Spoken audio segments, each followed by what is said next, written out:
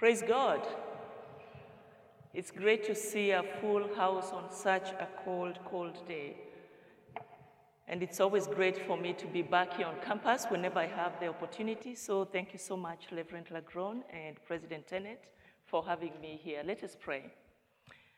Lord, I just want to thank you for this morning, that as I stand before your people, that you may be able to use me to bring your word this morning. May the grace and your love engulf us here this morning as we listen to you. And may the words of my mouth and the meditation of our hearts be acceptable in your sight.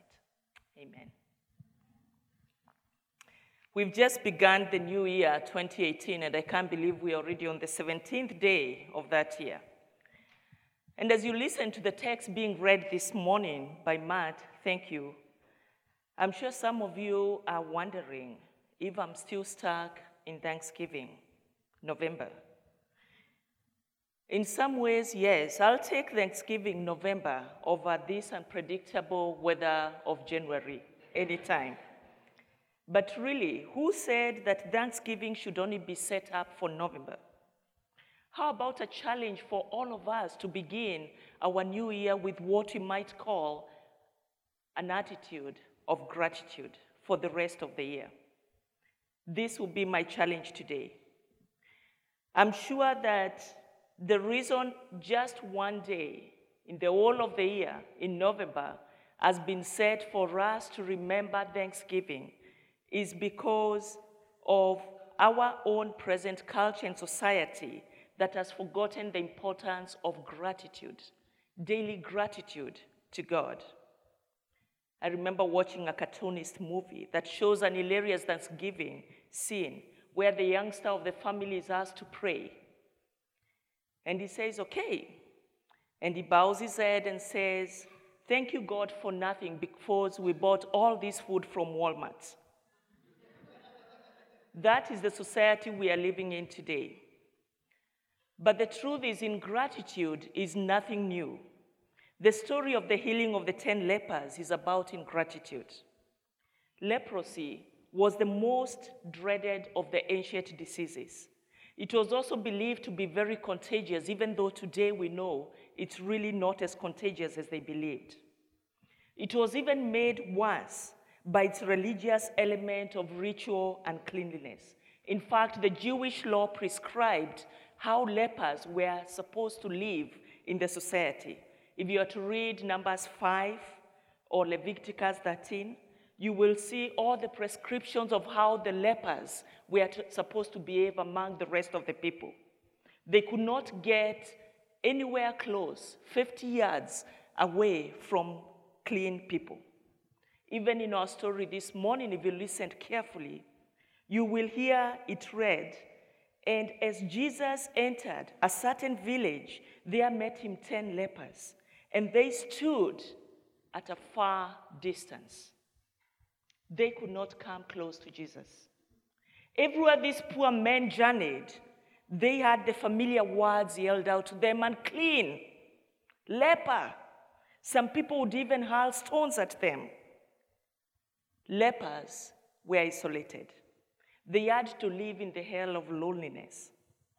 In the scripture story, Jesus heals the 10 lepers. The text says that 9 of them go away. They are told, go, show yourself. 9 of them go away.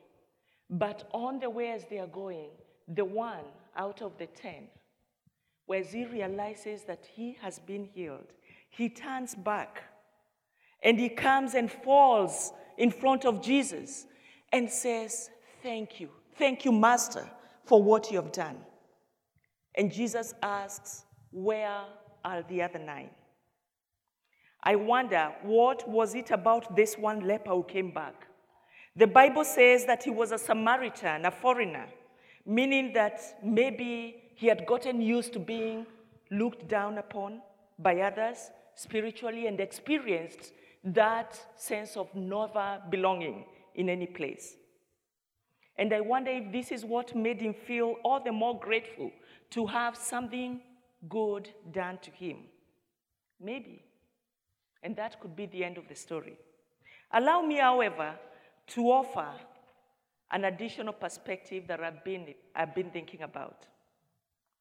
For a couple of weeks as I prepared for this message, I've been thinking about what could I really bring back to Asbury after being gone for so long. And 2 weeks ago on a flight, when a pilot announced, we are now cruising at 30,000 feet and you may want to look out and see the beauty, I immediately realized that God had given me the message for today. It dawned on me that maybe the difference between that one leper that came back and said, "Thank you, Jesus," from the other 9 who just went away, that maybe the difference has nothing to do with their personality, but rather their perspective, their attitude towards life. May I submit to you that at a very general level, there are 2 main perspectives to life. I will call this the ground perspective and the 30,000 feet perspective. Think of the ground perspective as the everyday ways that we live life. When on the ground, we see what's ahead of us. And maybe some, if we turn aside, or a little bit, if we look behind, we might see what is really right ahead of us, but that's all. My view, for example, in this sanctuary is very limited by the walls that confine us in this particular space. And even here, I cannot tell everything that's happening. For example, if one of you is already bored and maybe are looking at your phone, I cannot tell because my perspective does not go that far. It's a very myopic view, very limited. Here are a few illustrative pictures, shots of a ground level perspective for you to see. And you can just wind through those because we see this every day. It's beautiful, don't get me wrong. Ground perspective, there's beautiful stuff. There's nice things like a pond we see here. There's nice mountains or a nice sun ray like that. Nothing wrong with the ground perspective, but it is myopic. It is very limited. Spiritually, when we are on a ground view, our life is totalized by our present experience.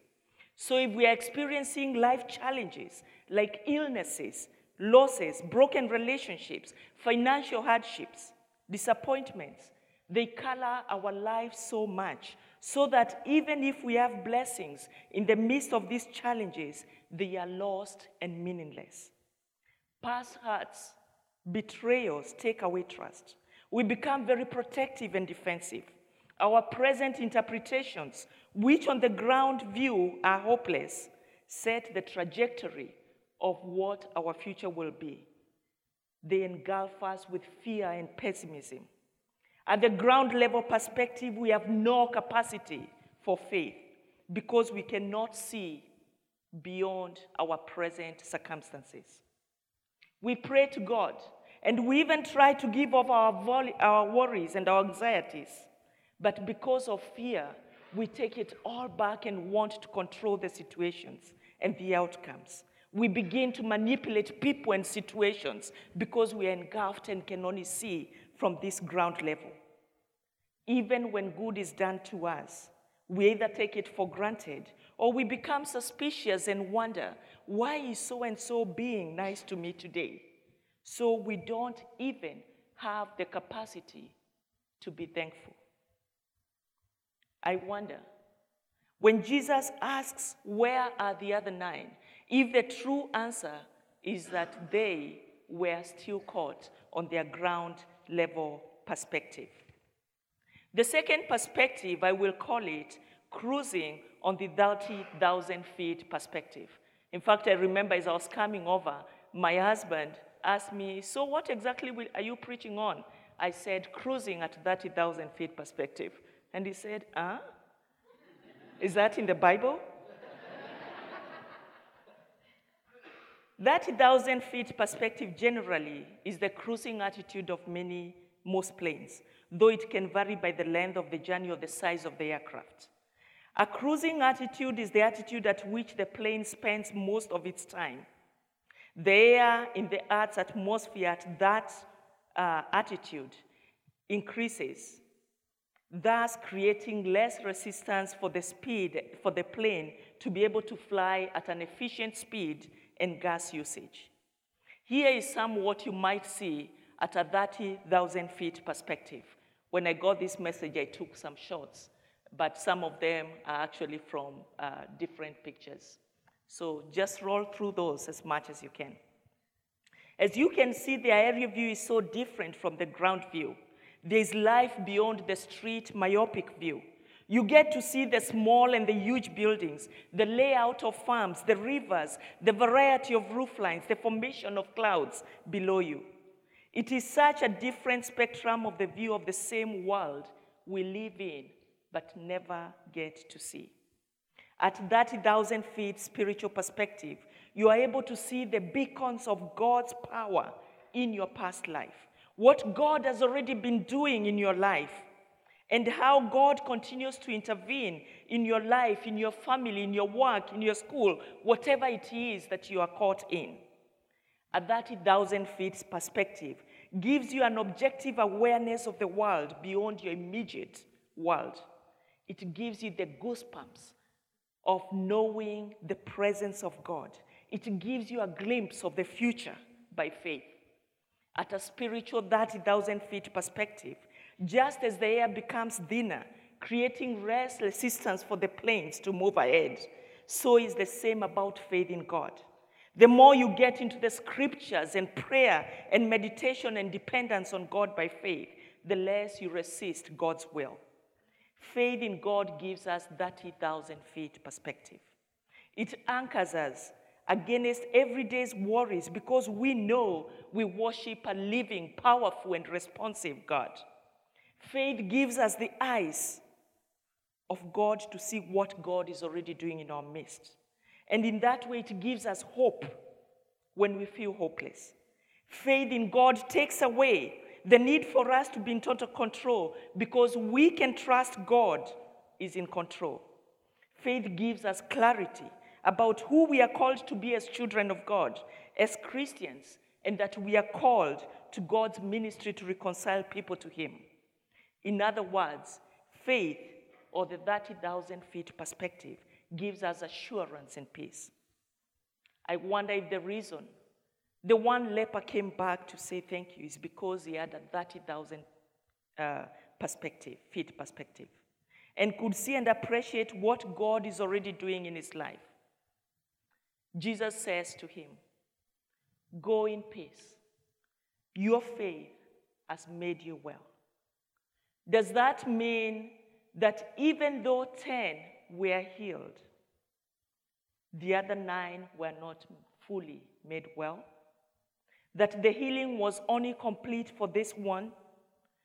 I wonder what happened to the other 9. May I implore you to make this year, 2018, a 30,000 feet perspective year, where you are not constrained by fear or only that which you experience here and now.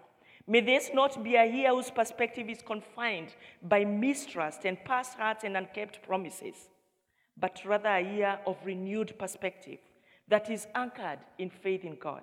A 30,000 feet perspective that can see a track record of what God has been doing, how God has intervened in your life situations in the past, that sees that God is already doing something in your life and in the world. Let your 30,000 feet perspective empower you to claim God's promises with thanksgiving.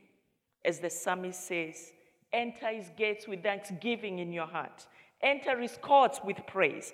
Be thankful to him and bless his name, for the Lord is good. His mercy is everlasting, and his truth endures to all generations. Amen.